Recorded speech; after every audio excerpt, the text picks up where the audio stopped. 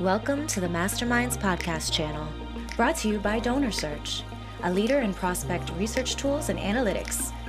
And your host, one of America's top philanthropic experts and fundraising consultants, Jay Frost.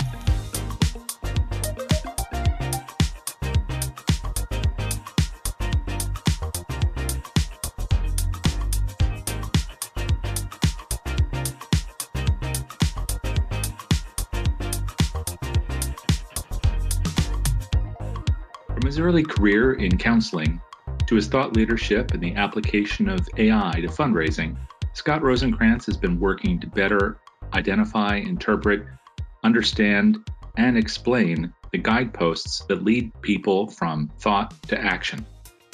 Today, in his role as Associate Vice President for Donor Search Aristotle, which delivers advanced AI capabilities into actionable insights for nonprofits around the country, he is working to present more strategic and predictive donor prospecting approaches.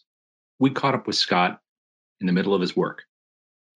Scott, thanks so much for being willing to spend some time and talk. Absolutely, my pleasure. I'm looking forward to the conversation. Well, I am too, especially because you have kept your existence a closely held secret. Completely intentional. Well, I should ask you about that. You spend a lot of your time and energy helping us figure out, in the world of fundraising and philanthropy, what might be motivating other people, but that implies that we have to know something about them. You've been pretty careful about your own privacy, which, of course, I respect, but I'm curious if that's just a part of who you are, if it's something that's informed by your work. Is that basically who you've been from the get-go?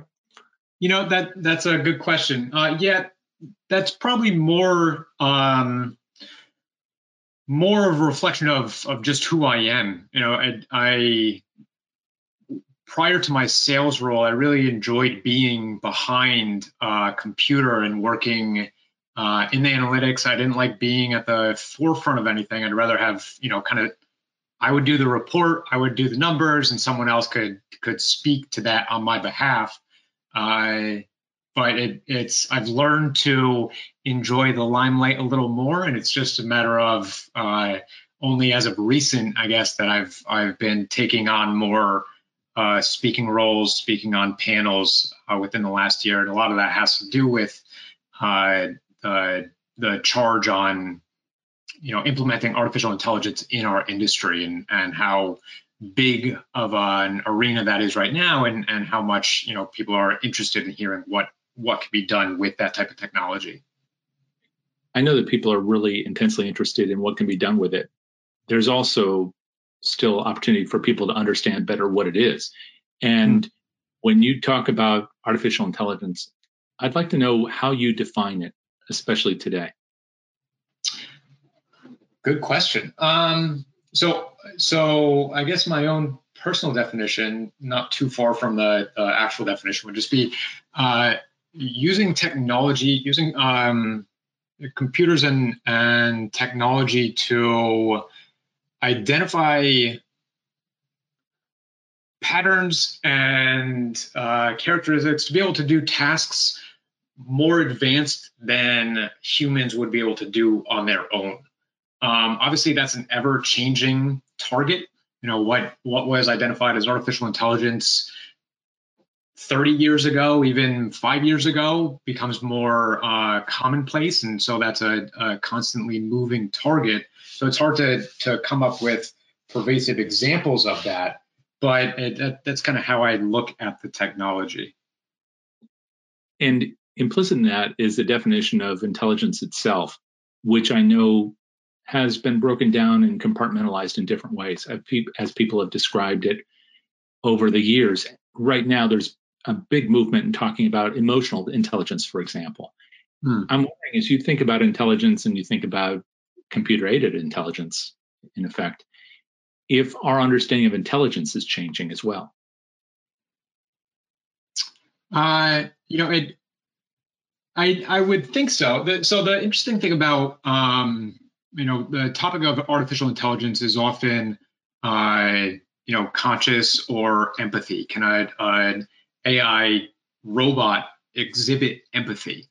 And when I think about that question, it's more not so much can it exhibit empathy, but it would exhibit something that mirrors empathy. It's always going to be turning subjective information into zeros and ones, and then determining the probability of how would something be received, always constantly running through calculation. So it might exhibit something that looks very close to empathy and emotional intelligence, but really it's just based on the calculations and probability that it's constantly running through, and again, turning the qualifiable quantifiable. These issues about numbers and then concepts like empathy and so forth are things that you've been studying for a long time prior to your work in developing these artificial intelligence models for fundraising. I understand that you got your training originally in counseling psychology. Is that right? Yes, I for the longest time, probably when I was just before entering high school, I wanted to be a psychologist. For a period of time, I wanted to be a child psychologist, and then that developed into wanting to be a family psychologist. I always liked talking to people. I liked hearing how people ended up where they are, what their motivations were, what their storyline was, what made someone who that person is, right? I also liked problem solving in general. And so as I loved the education of getting a master's degree in counseling psychology, in family psychology specifically, I realized that, you can't just take one person apart, work on them, and then put them back into the environment where they were and expect everything to change. It's a dynamic system. You have to make changes across the board.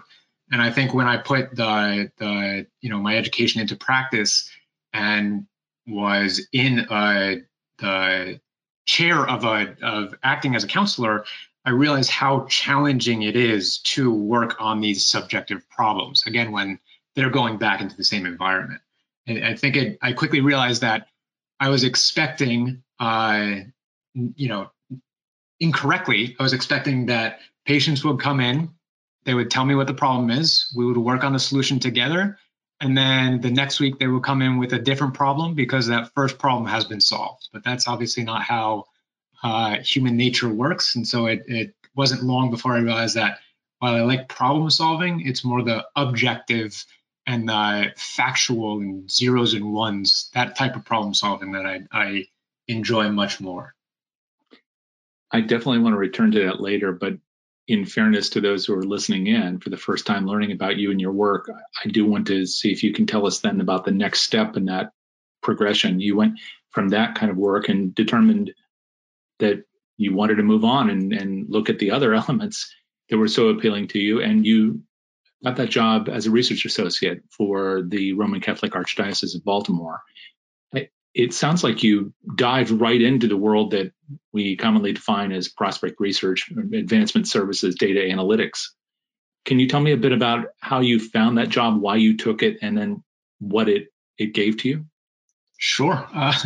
So when I realized that I didn't want to be in psychology anymore, I was looking, still kind of looking in the psych field because that was my experience, but started expanding upon that. I fell back on one of the things that I really enjoyed during my time in grad school was research, was again doing those psychological studies, coming up with the statistics of how people are likely to behave in certain situations, or what types of people exhibit what types of patterns, and so on. So I found an open position as a research associate at the Archdiocese of Baltimore.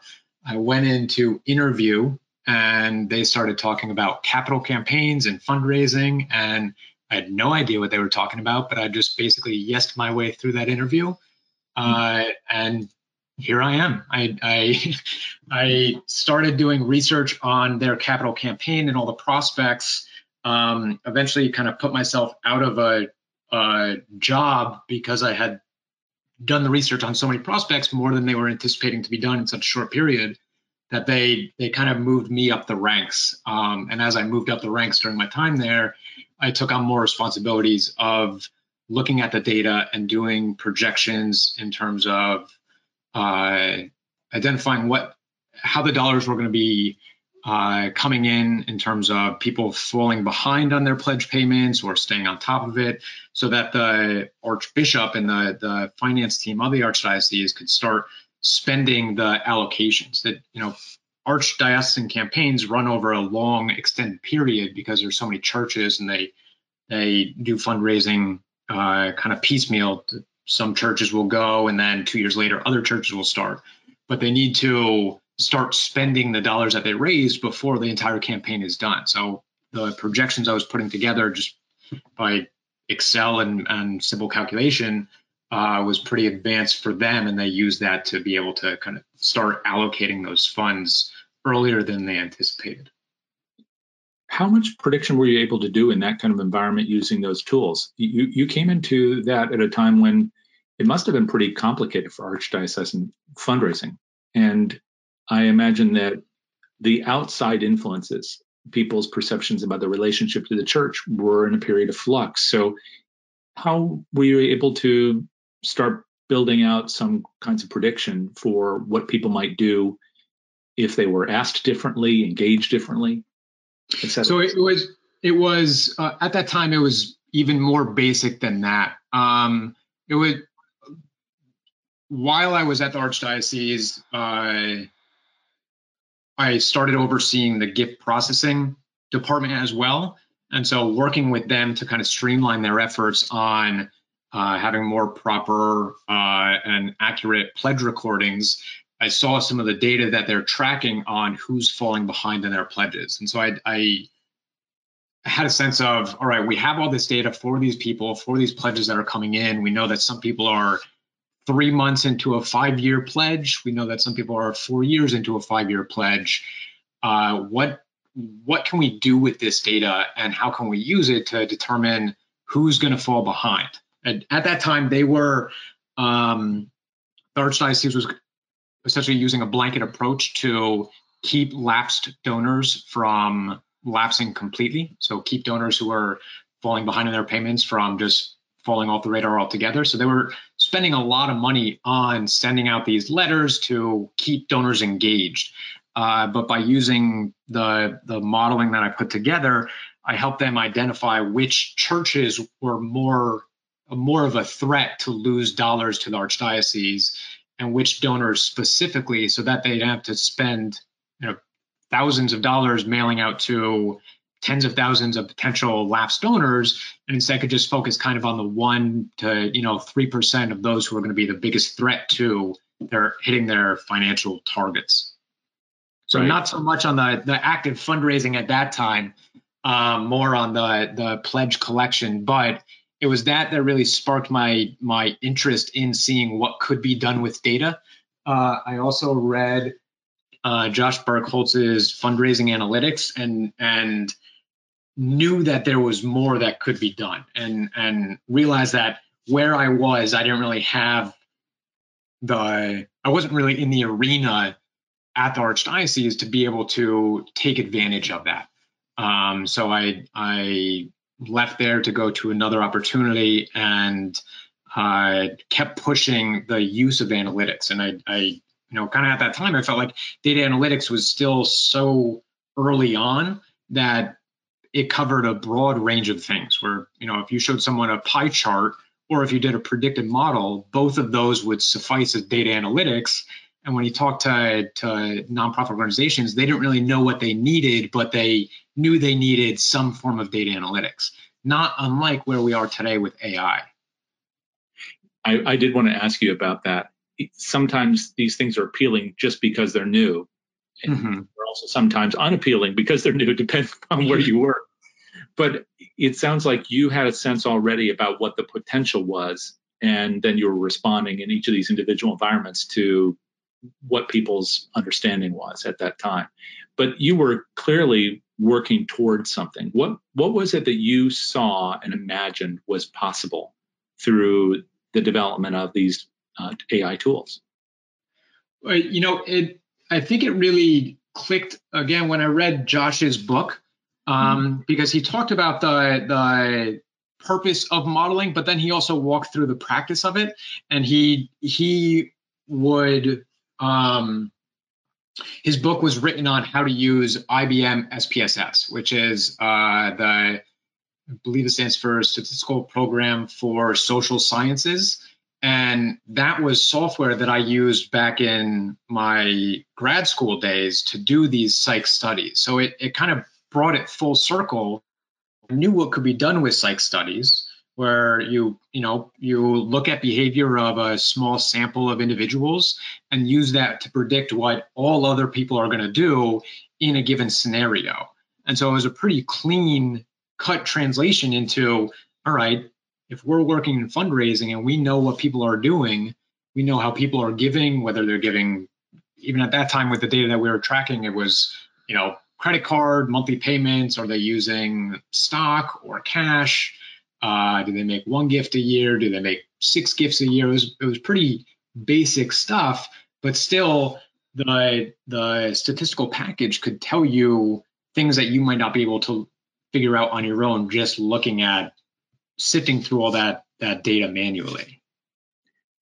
Yeah, I'm wondering, as you looked at that, if you started developing a sense about what you thought was more instructive, because there is a lot of data available on individuals, but it's not always necessarily indicative of what their true interest is. In fact, I think you said in a seminar once that wealth is just a determining factor of how much someone's going to give, but generosity is a factor that determines whether or not they will give. Are there things that you started to then connect in your mind and in the models that would help us to see what really moved people? So it's really, I mean, not to make it, not to simplify it, but it's a number of things, right? And it really depends on my motivation to give to a hospital would be completely different than my motivation to give to my church, even though I'm the same individual, right? So it's at church, I was born and raised Catholic.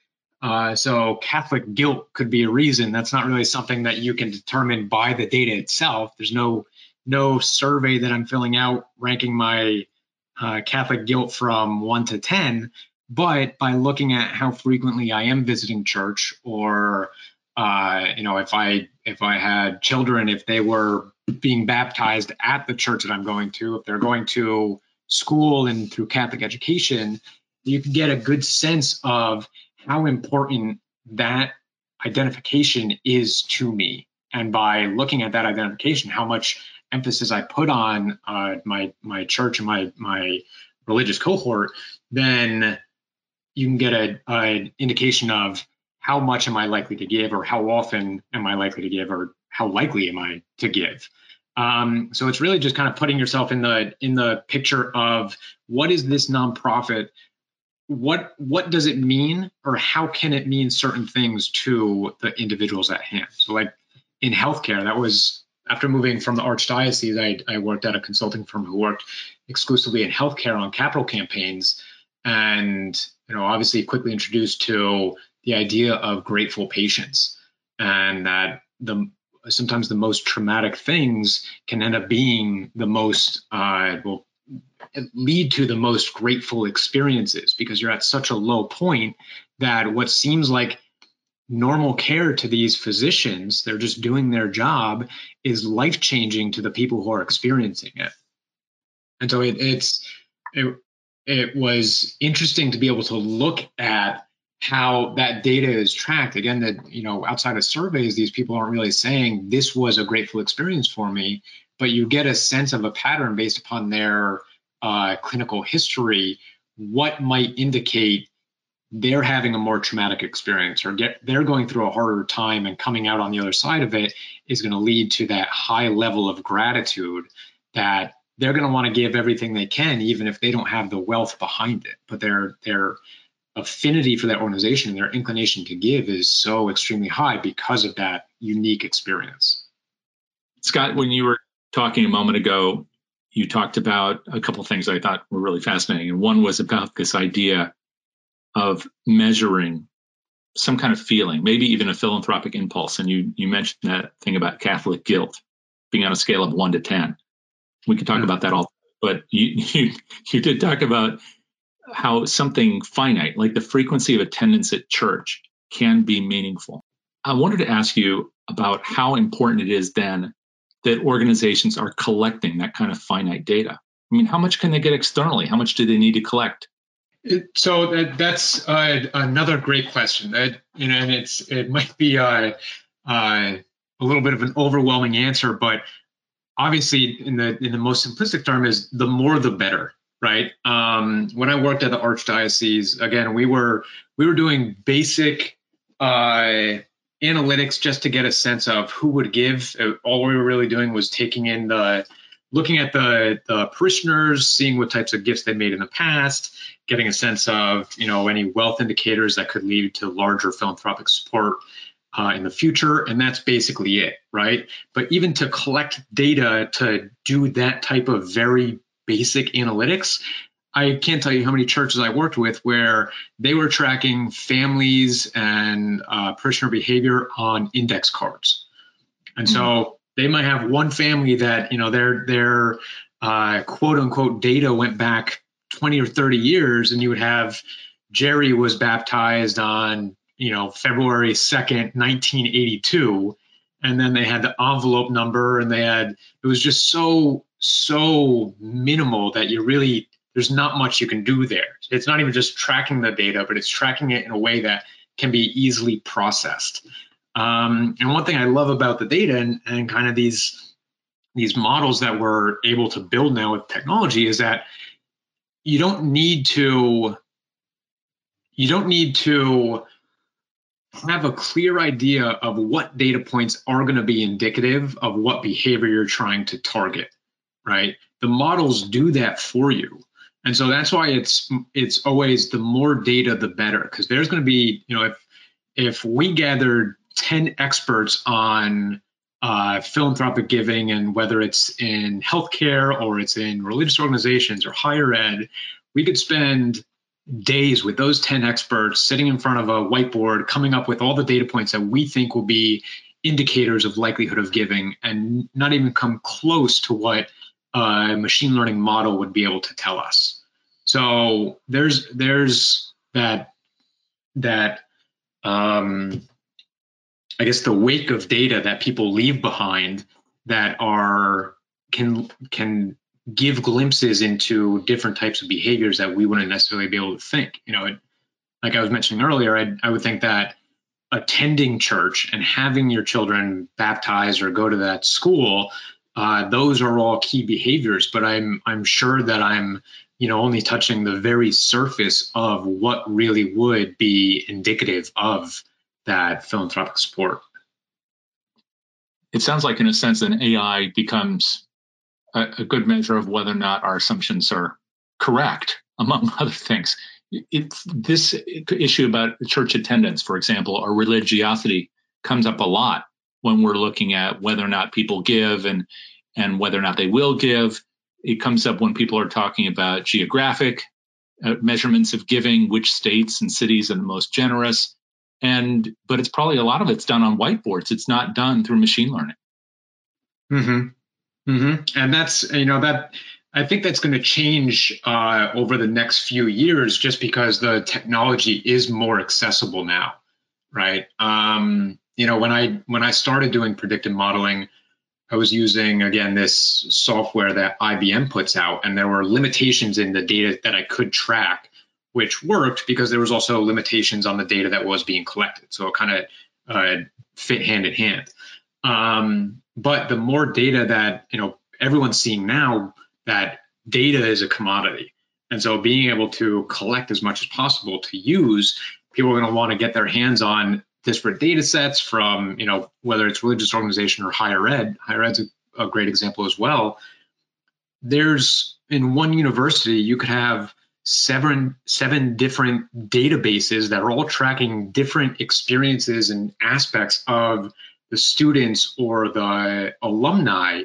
And in most situations, those won't talk together. There'll be marketing, there'll be athletics, there'll be academics, there'll be fundraising, and those are all working independent of each other because they all have different objectives. But if you could wrangle all that data together to get the full experience of how students and alumni are engaging with the organization, I mean, that's a gold mine right there. So now that technology is able to collect all that data, store all that data, and analyze all that data, you're going to see a significant number of advances of people getting away from just a very basic modeling. It is just becoming so easily accessible. And as you know, for-profits have been doing this for decades. A decade, in that it's more consumer-facing. It's just a matter of time for nonprofits to catch up as well. I'm just thinking about all those instances where an organization like a museum, for example, has people walk through their door. They might just have a donation box, or the grocery store for a campaign for a child who has leukemia, and they have those little containers so that people can make a gift, or the Salvation Army with its bucket drive. And in each of those instances, there's money collected, but no data collected. Often we worry about the stewardship aspect of that, but what you're opening a window on is how the biggest loss is the loss of data. Right, absolutely, and that's working with a lot of, or a couple of different consulting firms. You see that those social media and crowdsourcing, those fundraising efforts, while they're good in terms of spreading the donor base and reaching out to people that you might not be able to reach out to in other circumstances, you don't get the relationship building information that you need. And that's a key thing about philanthropy. You want to build relationships with your donors so that it's a long lasting, so that if they start with a $25 gift, by the time you have your relationship with them, they could be up to a $25,000 gift down the road once you find what it is that really speaks to their interest and their passion.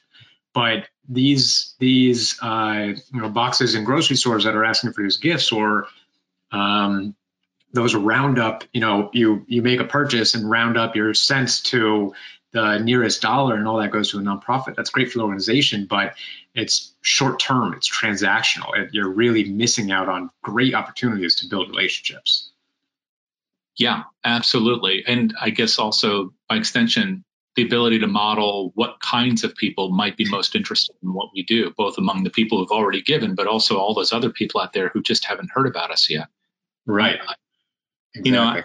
I have to ask you, though, much of this is predicated on having data and then collecting that data. The church is a great example. We'll have people who make contributions in envelopes, and if we put that into a database, even if it's Excel or a spreadsheet or something, we do have data. But we also have people who just put cash in the plate. You were just talking about that. But we also have another issue, which is there's an increasing concern about gathering data. There's a rise of privacy laws, like the law in California. Of course, we've all been living through HIPAA for a long time and still not entirely understanding it. I really want to ask you about something you said a moment ago that relates to that. And you said something about how with hospitals, that the most traumatic things can lead to the most grateful experiences. And that's such a brilliant summation about how a person can go through treatment and then be described in fundraising terms as potentially a grateful patient if we treat them right. But I'm wondering, do we actually have the right to obtain the data that would enable us to know that they're likely to be grateful? That's a great question. Do we have the right to obtain that data? I mean, from a legal standpoint, legally we do. It allows for, there are certain data points that we can't collect. We can't collect diagnosis. We can't collect outcome, but we can collect information such as what providers were being seen, what departments were being visited, frequency of visits, and so on. And that can give, again, with the benefits of machine learning, enough of that data can give a glimpse into what might be going on behind the scenes. We're not trying to find a diagnosis, right? But we're trying to find something that is just out of the ordinary, not just a routine visit. It's something that's indicative of, again, that as much as it sounds bad to say, that traumatic experience, because there is a positive outcome to that traumatic experience. And actually, interestingly enough, on the flip side, there's been countless examples of people who have made philanthropic support to organizations because of a traumatic experience that didn't end well, and they want to make sure that no one else has to experience the same thing that they did. Right? So it's both sides of that coin, but it's really the extremes that lead to that philanthropic support. Your standard, you go in, you have your yearly checkup, your yearly physical. That's not going to be enough for me to say, all right, this hospital has really made an impact on my well-being. Let me do something out of the norm and really show my gratitude for them. It's relatively standard. It's only when you're in the throes of something that, again, you're receiving something to you that is extraordinary, that you want to go above and beyond in expressing that gratitude. It must be difficult to figure out how to put all that data together in the end. And I know that you could do a seminar for the next week telling us how that process works. But if you were to try and bring it down to the most elemental level about how this process works, how would you describe it? So we'll start with the most ideal scenario, that church or that hospital, and you have data from them, and plus you probably have external data. So tell us a bit about gathering that together and then how you put it through this process to start having a better understanding about who those people are and what that might tell you about the future. Sure. So that, for me personally, that's one of the more exciting things. Getting to talk to, especially when you're on like a data collection hunt, right? And you want to collect as much data as possible. Starting those conversations of, I guess, opening people's eyes to what the potential is with this type of technology, with machine learning models, and how the benefits of more data leads to better results and better predictions and so on. So those exploratory conversations it's essentially reiterating the same thing over and over again. The more data, the better. But eventually it clicks in with the people you're talking to, and they're like, oh, I was talking to the marketing team the other week, and they mentioned that they have this data set. I wonder if we could throw that data point in. Absolutely. There's no sense in turning a data point away. I would often share that with my clients, that I'm never going to say no to a data point unless it's something that legally we can't obtain. I'm never going to say, oh, we don't need to worry about that. I don't think the model's going to find anything indicative there. So it's first getting a sense of how wide of a net do you want to cast, and how wide of a net can you cast? And then bringing the right people who have access to those databases, bringing them into, kind of your inner circle to get a sense of, all right, what exactly is tracked there?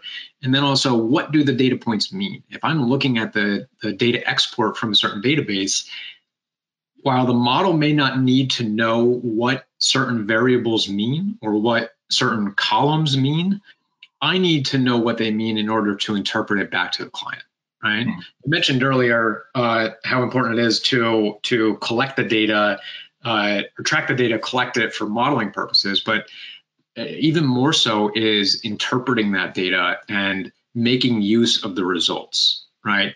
I've built a number of predictive models and these are back to my earlier days of building static models, where it's just kind of a one-time run. It's not taking advantage of machine learning, but you build it on essentially a snapshot of data, right? 3 to 5 years worth of historical data, give it to a client. And as we all know, fundraising shops, they have plenty of competing priorities going on. So it's not like they could just stop what they're doing, look at the report I provided and say, all right, let's put these strategies into place to make use of the results you've given.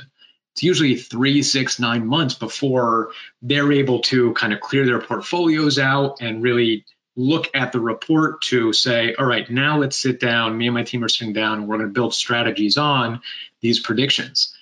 The problem is that 3, 6, 9 months down the road, when they're doing that, the data is already outdated. So you kind of have to go back to the drawing board and start from scratch. Really, that's the thing with static models. You need to make use of them almost immediately. And so I'm sure it's disheartening from a client side, having to pay for a model and then find out that you're losing accuracy because of time. But it was also disheartening for me. I'm building these models because I want a client to make use of it. I want them to be able to see the benefit of it. And if they're not able to because of a time limitation or a technology at that point, the static models, it just felt like a lot of work went unused. And so that's what's exciting about machine learning, that we don't have that issue anymore. But we still need to be able to educate the client on how do you put this to use? Because if they're not going to use it, they're not going to see the benefit of it, and they're not going to want it anymore, right? So it's kind of that full cycle of collecting, tracking, interpreting, and then using. And you were talking before about static versus predictive, but what exactly are you predicting?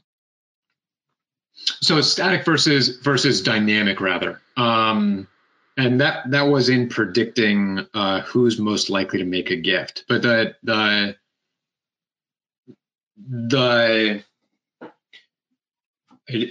keep talking about the benefits of machine learning, but the benefits of dynamic models, which machine learning models are, is if I build a static model of a client's donor base to predict who's going to make a gift now based upon the past 3 to 5 years worth of history, that the characteristics and the behaviors and the trends of those donors are only valuable to this moment in time, right? Sure. They're not going to be relevant 2 to 3 years down the road. And dynamic models take that into account.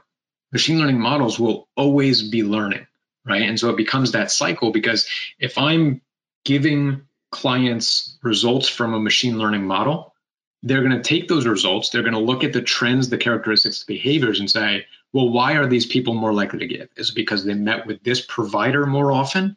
Is it because they come to this department? If so, then let's make sure that we do some more marketing and more strategies around those providers and departments, right?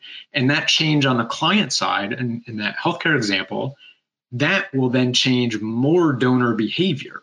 So then the models will pick up on differences in donor behavior because of the different marketing strategies or fundraising strategies that the foundation is putting forth as a result of that model. And so it just becomes this ever moving and ever evolving cycle that's really just kind of like a beautiful model, how it all works together. It's the art and the science, right? And the intent is, and the plan is, that 5-10 years from now, the machine learning model looks completely different than it does today, because it's gotten such a great understanding of how that evolution moves, but also each time it's run, it's getting a better and better, digging deeper and deeper into the data points to determine what leads to those certain characteristics and behaviors. So, Scott, can we also use that information then to start doing some prediction about how we might do as an organization in the future? Right now, it sounds like the prediction that would result from the dynamic models is a portrait, a much more current portrait of the donors we have. What about the donors we might be able to attract in the future? Does it also help with that kind of prediction and strategy?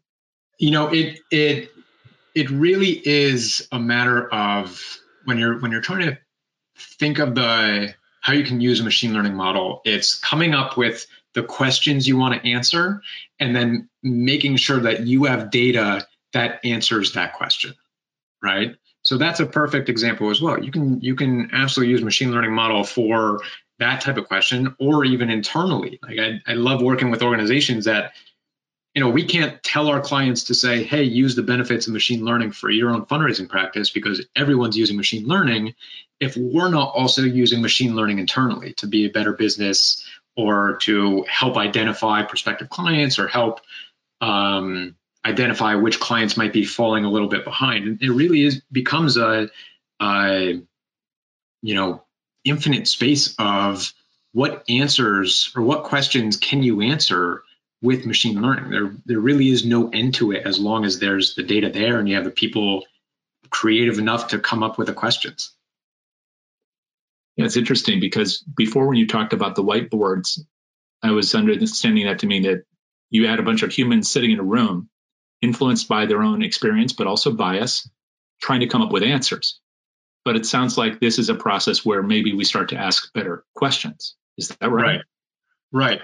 Asking the questions, knowing that there's an area for improvement, which all organizations have, nonprofit and for-profit, right? Knowing that there's a way to be more streamlined or more efficient, and then mapping that qualitative question to the quantitative data that can help to map it, right? And it's finding the examples of, in a CRM, if you want to find predict what donors are going to make gifts of $25,000 or more in the next year, you need to have examples of donors that had made gifts of $25,000 or more in the last year. And you need examples of donors that have not done that, so that a model can see the difference, the commonalities between those that give at 25,000 or more, the commonalities of those that don't give at 25,000 or more, and the unique differences between those two groups.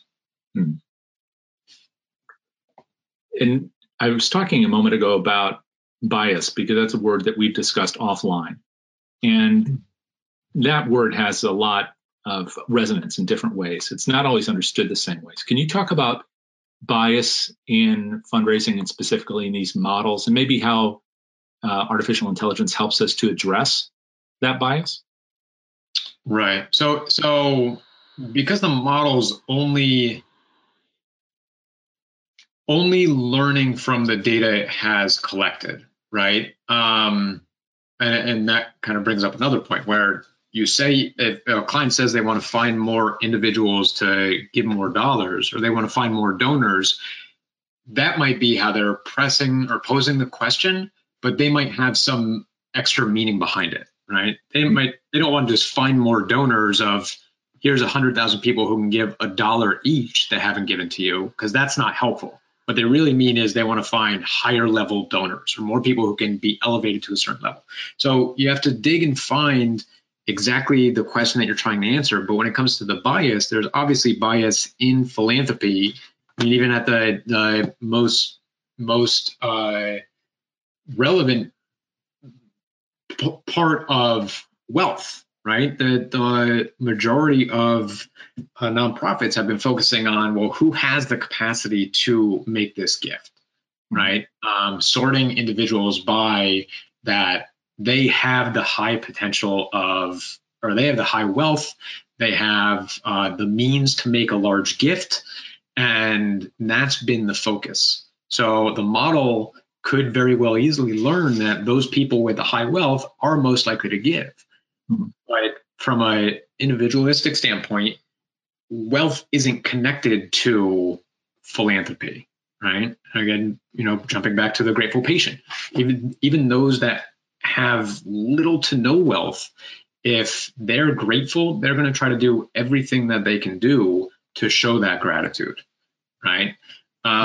So it's, I'm not sure, I might be kind of circling around the question, but just in the most relevant bias to me is really the model could very well learn that, all right, those who have the highest wealth are those most likely to give, just because in the past, those who have the highest wealth are those who were approached to give and asked to give. Right. Yeah.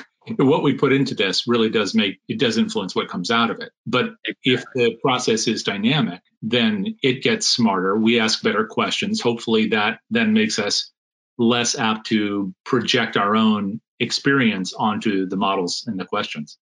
Exactly. And that's a good point. The more that you put into it, the smarter the model gets. So it's not always an immediate home run, right? Although the model can look at thousands and tens of thousands of data points that, again, we might not be able to think of on our own or find the patterns there on our own manually, it's still, the benefits of machine learning are more long-term because it will continue to learn and continue to improve upon the predictions by seeing, all right, based on who I did predict would give, who actually did make that gift and who didn't, and then learning from those and recalculating and recorrecting and continually trying to get deeper understanding of those behaviors. So it is more of it's not so much what you put in now, but it's the commitment to continuing to put in and continuing to put the model to work and the results to work. That's where you get the most benefit. It sounds like there's a lot of benefit to all of this, but clearly you've seen some limitations as well. So what are the biggest limitations today in terms of what artificial intelligence can do for the nonprofit community? And where do you see those being overcome? It's not so much the limitations of, and maybe it's my own personal bias, kind of thinking that artificial intelligence and machine learning modeling is the silver bullet, but it's not so much limitations on the technology, it's the limitations on the understanding of the technology, right? Mm. I think it's a silver bullet in answering the questions, but what we're providing with a machine learning model or all the AI models out there, they're tools, and tools need to be put to use, right? And to put them to use, you need to understand what you're doing with them. So I would use the example when talking about wealth screening. Wealth screening is a great tool for identifying those who have wealth, right? But it was never really meant, wealth capacity on its own, identifying the wealth of individuals, that was never really meant to identify who's going to make a gift. It's just been used in that context because it's available data. You can kind of get that data on most everyone, right? So it's like using a screwdriver to put a nail through a wall. You can do it, but you're not using the tool the way it's been designed, and you're not using the right tool for the right job. So building a tool for the right job and then knowing how to use it are key things in finding that success. And we've had I've been working on these types of models for a while now, and I can't stress enough how important it is to educate and re-educate and re-educate. Even colleagues that I work with, there's a lot of re-education on what is AI, what isn't AI, and what needs to be done with it to actually see the value in these types of models. Yeah, I wanted to ask you about that, just from a commercial perspective, whether you're out there in the market in a commercial environment or you're here in the nonprofit space or in the petri dish of fundraising. Our understanding of these terms is really informed by listening to you and other people who are working these models. But I know that in a way, these terms become somewhat, what's the right word? They're used in the same way that Kleenex is used for tissue paper. Oh, right. That somebody starts slapping AI on something as if it's organic, but it's it hasn't really been investigated for where it comes from. When I know that you just said that we need to become educated in the space and continually educated about machine learning and AI in fundraising. So how can we best do that? Not everybody can talk to you like I'm doing right now. How can we best educate ourselves? And how can the organizations working with AI best educate people so we don't get sold stuff, frankly, that isn't AI at all? Right. I think it's asking questions, right? Asking questions, looking for opportunities for, webinars or podcasts that are talking about the benefits of AI, what AI is and what it isn't, right? I think from the nonprofit standpoint, it's, again, you want to make sure that if you're using AI, or if you have the task to identify an AI product for you to use, you need to be clear in the questions you want that tool to answer, right? It's not going to solve all of your problems unless you're clear about what all of your problems are and you have the data to help answer all of your problems. You need to set your expectations on understanding, again, that it's limited in the data it has, right? So I guess kind of an example is I would often have clients expecting that upon delivery of a model that's going to predict donors, predict who's going to make a gift in the future, they were expecting that this model would be able to uncover thousands of people that have never made gifts before, that have high likelihood and high capacity to make a gift. That would be great if it could do that, but if those people don't exist, or those reasons for wanting to make a gift don't exist, the model can't find something that isn't there, right? And the model can only, or the technology can only, again, find patterns of behavior. It can't encourage people to make a gift. It can't encourage people to increase their capacity or increase their gratitude. So it's the level setting, the expectations, and also the asking the right questions so that they know, the nonprofits know what they're getting into with artificial intelligence and know how that tool is being used to help answer their questions.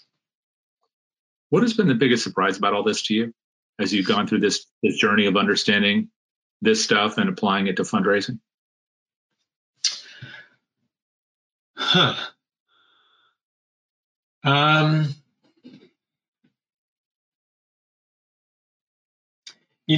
I guess I'm in the grand scheme, I guess I'm relatively new in fundraising. This is my 10th year. I've been working at a nonprofit for the first 3 or 4 years of my career, and then the rest has been in consulting. And the majority of my consulting has again been in data analytics. So I'm in the numbers all the time and surrounded with the potential for data. So for me, I guess the surprising thing, or not surprising thing, but the thing I need to remind myself is that's only one part of it, right? That's the science. There's still the art. And it is kind of what we were talking about earlier, taking the data, doing something with it, but then also making sure that's being put to use, right? Just because it's there, you could have a model that could be 100% accurate in its predictions, 99% accurate in its predictions. But if it's not being put to use, then it might as well not be predicting at all, right? So I think that, I guess, jumping back to the previous question, the most surprising thing has been how important it is to educate and re-educate and remind ourselves, even, me and my colleagues, that it is a long-term tool. It's a tool, and that it needs to be put to use, and it needs to be understood before it can be put to use. So that, and I guess going into this, I was thinking that, we're serving an ML model. Who wouldn't want that, right? Who wouldn't think that this is the best thing since sliced bread and understand how to use it? But that's where the subjective comes into play, right? And going back to our earlier conversation, I realized I'm more on the objective side than the subjective. Strikes me that some of this is sort of like something else I think you do. Are you a pilot? No, I would like to be. It's been a dream of mine for a while now, Jenny. Oh, I thought I saw you in a picture soloing a plane.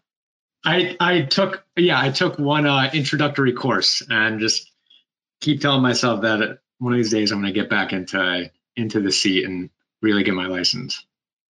The only reason I asked that is because I'm sure that when people started designing planes, first of all, you had the majority of people thinking human beings shouldn't be in the air. It's not going to work.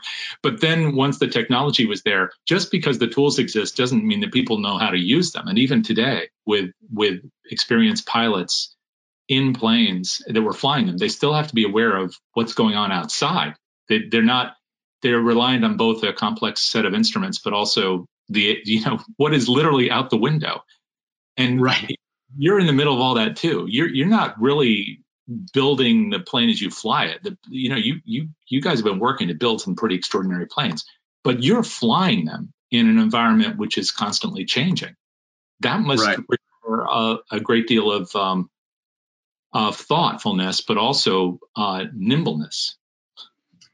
Yeah, and we worked on not just our product and how do we use artificial intelligence for our benefit and for our clients' benefit. It's not just evolving that, but it's evolving how we tell that story, right? And to the earlier point, we were thinking that we could just say, hey, look at this model we built. It's a really incredible model.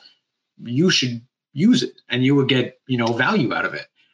To eventually, our story became more of a, what is artificial intelligence in the first place, and why? How does it benefit you in your normal day-to-day life outside of work, right? Netflix, Amazon, Alexa, all of it.